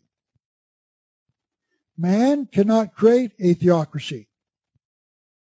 If God does not want to create one, we cannot get him to do so. And if man wants him to create a theocracy and God does not, he will not create one. So this is not an option when we discuss the forms of government that we can create. So let me discuss forms of government that man can create. The first one is where one man rules and his decisions are law, and that form is called a dictatorship or an absolute monarchy. But every dictatorship, every monarchy is always ruled by a clique around the ruler, and it is them that rule. I do not think there has ever been a true monarchy or dictatorship. Perhaps in a small Indian tribe where the chief rules by himself, but that is rather rare. Even Indian tribes are frequently run by a council of men. Another option is to create a government where the majority of the people rule, and this is called a democracy. But others have warned us about this form of government in the past. The 1928 United States Army Training Manual defined a democracy as a government of the masses, authority derived through mass meeting. The will of the majority shall regulate. Attitude towards property is communistic, negating property rights. Results in mobocracy, which means that often a democracy can be ruled by a mob, ruled by the passion of the moment. Democracies are often controlled by a speaker who seeks to convince the democracy that they should take some action contrary to law. This person is called a demagogue. President James Madison warned us about pure democracies with these words. In all cases where a majority are united by a common interest or passion, the rights of the minority are in danger. This is a major complaint about a pure democracy. How are minority rights protected? For example, what if the majority are cannibals? In a democracy, the majority rules. And if the majority are cannibals, all that is to be decided is which meal will you become. Madison went on. Democracies have ever been found incompatible with the rights to property. Perhaps the way to illustrate this thought is to ask the question, why does this society allow the will of the majority, if they do not own property, to vote a tax on the minority that does own property? School bond issues are passed onto property owners, and those who do not own property do not have to pay the tax. So they can vote positively, while the property owners who vote against it have to pay it. This is not a just system, yet it happens all over this country. Let's define the word stealing once again as the taking of property without permission. Stealing is a crime in nearly every culture in the world. So stealing is a crime and is generally punished. But here we have a majority taking the property of the minority by the force of government. In other words, if the minority does not approve of the tax and they refuse to pay it, they go to jail. Notice that it is the injured party as the one who goes to jail, not the majority who stole the property through government. Isn't that interesting? I think it is time to start a national dialogue on this. Forcing property owners to pay a tax voted on them by non-property owners is called stealing, and it should not be tolerated by a just people.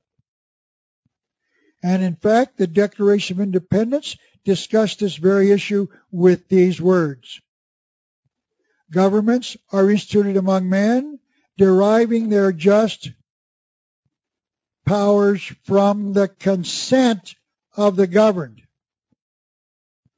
Governing without the consent of the people is the very definition of tyranny, and it has been the definition for thousands of years. But those who are in favor of a pure democracy realize that as a population grows, a pure democracy becomes unmanageable. It is physically impossible to get everyone together at one time so that a decision can be made. So they devised an alternative plan to meet this objection. The majority ruled by a majority of elected officials, and this is called a representative democracy. Here the people elect representatives where a majority of them decide for the people. But notice that the representative democracy does not address the problem of how they would protect the rights of the minority. So the problem is that both the democracy and the representative democracy do not protect the rights of the minority.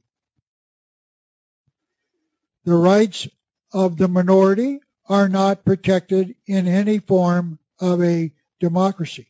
So the problem becomes a search for a form of government that protects minority rights. And it is possible there is a form of government that protects minority rights. It is called a republic, a government of law, where the people and the government are restricted by a constitution. The Constitution limits the powers of the government and the people. Now, I would like to provide you with a very simple illustration of the difference between a democracy and a republic, one that you have all seen in hundreds of Western movies. Yet no one has explained that this scenario is a very clear example of the difference between a democracy and a republic. This is Main Street in a typical Western town. There are only two buildings in this town, a jail shown on the left and a saloon shown on the right. This first scene in the drama shows Dustin Hoffman portraying a mild-mannered shopkeeper in the saloon quietly drinking a non-alcoholic sarsaparilla, and that's him by the table to the left. You will notice that Mr. Hoffman is wearing a white hat, meaning he is a good guy. Clint Eastwood walks into the saloon, and that is him on the right side. Notice that he's wearing a black hat, obviously meaning that he is a bad man. Clint provokes a fight with Dustin Hoffman by calling him names and Dustin rises to protect his honor. And Clint shoots him dead. The town marshal, John Wayne, rushes into the saloon after hearing the gunshot and questions the people in the room about what happened. You will know that this is John Wayne. He not only wears a white hat, it is bigger than any white hat you will ever find in the Old West. The people there tell him that Clint Eastwood provoked a fight with Dustin Hoffman and shot him dead. So John Wayne takes Clint Eastwood to the jail and locks him up. The next scene shows a man standing up on the table to provoke the people in the saloon by demanding that they should go to the jail and lynch Clint Eastwood. You will recognize this man by the fact that he also wears a black hat, only it is different than the one worn by Clint Eastwood, but only in shape. His black hat means that he's a bad man as well. This man is called a demagogue, defined as a speaker who seeks to convince the democracy that they should take some action contrary to law. He urged the people in the saloon to take Clint Eastwood out of the jail and lynch him for what he did to Dustin Hoffman. The majority are being convinced by the demagogue to lynch the villain, and they vote by a majority to hang Clint Eastwood. This is called a democracy where the majority rules, no matter whether they are right or wrong. They are the majority, and in a democracy, they rule. The demagogue urges the democracy to march down the sidewalk to the jail and lynch Clint Eastwood. This is now called a mob, and down the sidewalk they go. Oh yes, these scenes always occur at night, so the mob needs some sort of light to see where they are going, and out of nowhere, torches appear. The movies never show us where these torches come from, they just do. Now the mob reaches the jail, and they demand that John Wayne hand Clint Eastwood over to them so that they, the democracy, now called a mob, can lynch him. John Wayne comes outside and convinces the mob that he will not do that Clint has a right to a fair trial where he can question witnesses in an attempt to prove his innocence. John Wayne is the Republic protecting the rights of the minority against the majority. He persuades the democracy that they do not have the right to lynch Clint Eastwood, and that he will protect the man just like he would protect anyone in the democracy. If John Wayne is effective in his words, the mob quietly dissipates, and Clint Eastwood's right to a trial is protected. He will get his day in court. Here is illustrated the difference between a democracy, meaning a mob led by a demagogue, and a republic where law protects the right of the minority against the will of the majority. Now let me read Article 4, Section 4 of the United States Constitution. The United States shall guarantee to every state in this union a Republican form of government. So the government of the United States shall guarantee a John Wayne for every state. But that is not what is meant by this provision. This is a copy of the Federalist Papers written by Alexander Hamilton, James Madison, and John Jay during the deliberation of the Founding Fathers. The Federalist Papers were issued in 1788 and consist of 85 essays outlining how this new government would operate and why this government was the best choice for the United States of America.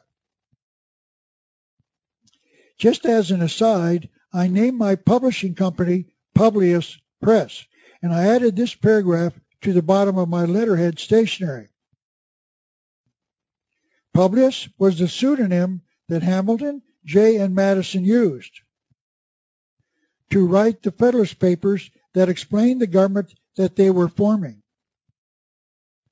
They chose not to use their real names because they feared retribution from the government of King George, who was creating a tyrannical government.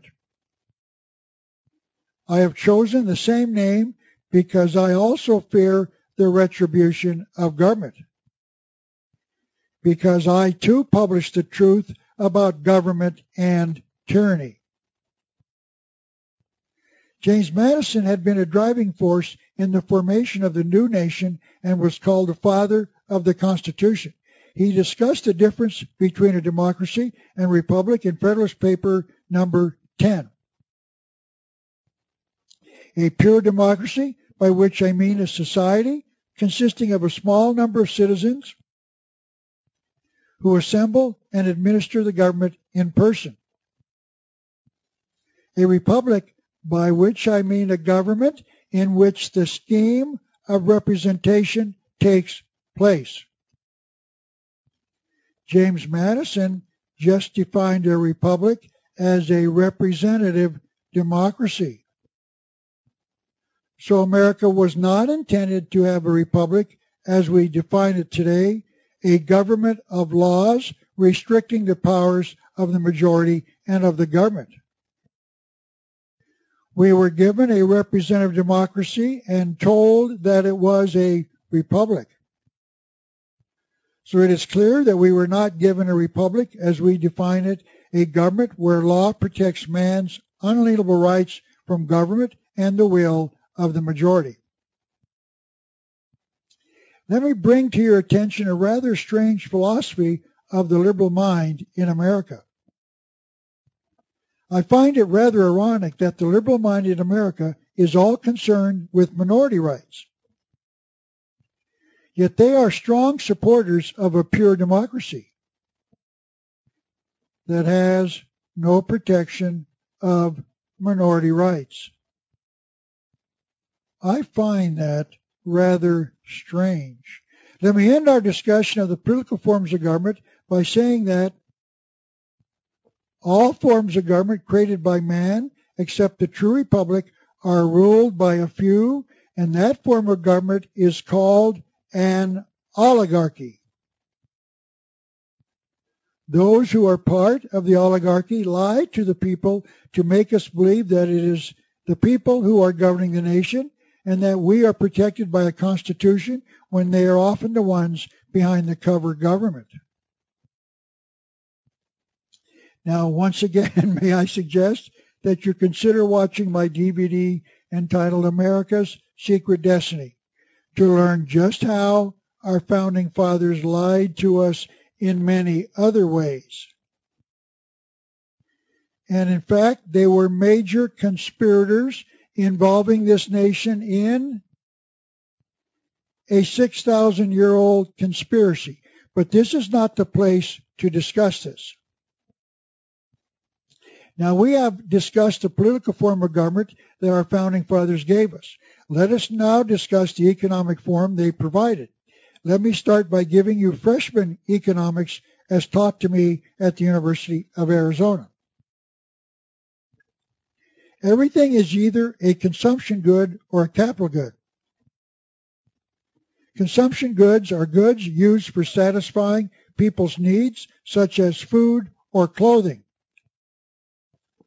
Capital goods are commodities utilized in the production of consumption goods. This is a consumer. And this is a consumption good. The consumer chases the consumption good until he catches it for his daily nourishment. But as time progresses, the consumer starts slowing down. And it seems as if the consumption good speeds up. So the consumer creates a capital good, in this case a blowgun, to assist him in acquiring the consumption good.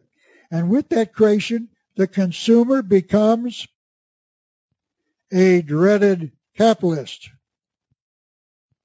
Capitalism is any economic system that uses capital goods in acquiring consumption goods. Every society in the world is capitalistic. Every society creates capital goods to assist them in acquiring consumption goods. That means that even a communist society is a capitalist one. Because communists create capital goods just like free enterprise societies. So the question is, if both create capital goods, what is the difference between capitalism and communism? And the answer is, the difference is in who owns the capital goods.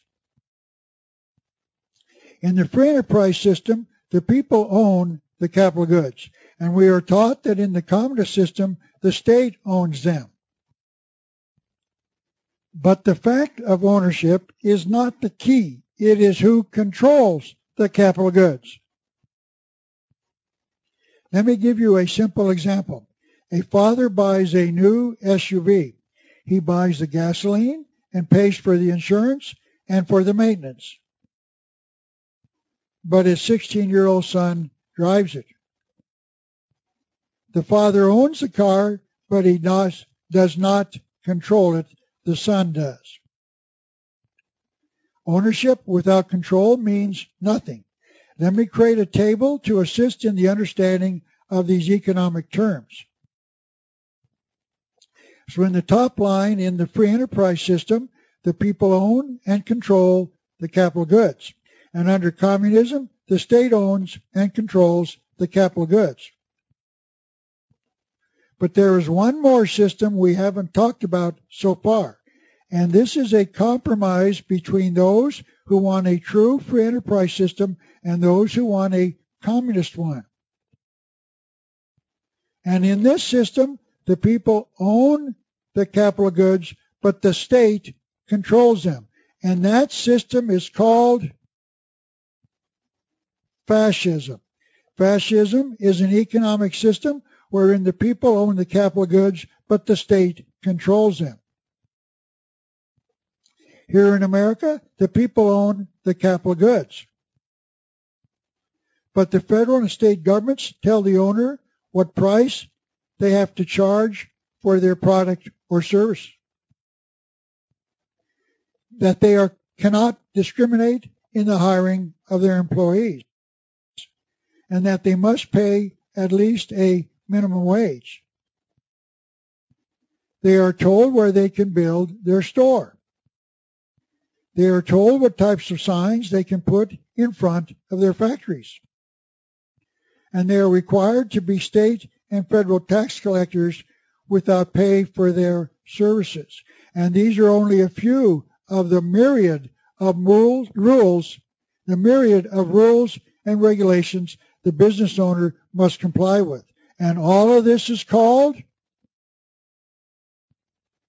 fascism. Now let me put this into the table. Fascism, where the people own their capital goods, but the state controls them. So we have now examined the political and economic systems in the United States. And that we have determined that the claim that America is a free enterprise republic simply is not true. America is in truth a fascist economically and an oligarchy politically. And let me remind you that this is all by design, and that I would recommend once again that you purchase a copy of my DVD entitled America's Secret Destiny. Details are provided in the catalog available from the address that follows. I would like to close with this rather amusing photograph that has made the rounds of the internet some time ago. It shows a hunter sleeping with his rifle in his lap and a deer sneaking in while he's asleep to eat his lunch. I would like to use this photograph to illustrate a point. We are the sleeping hunter. And while we are sleeping, the teachings of the oligarchy that runs this country are secretly sneaking in to eat our lunch. And my admonition to you is this. It is time to wake up. Thank you so very much. And may God bless America.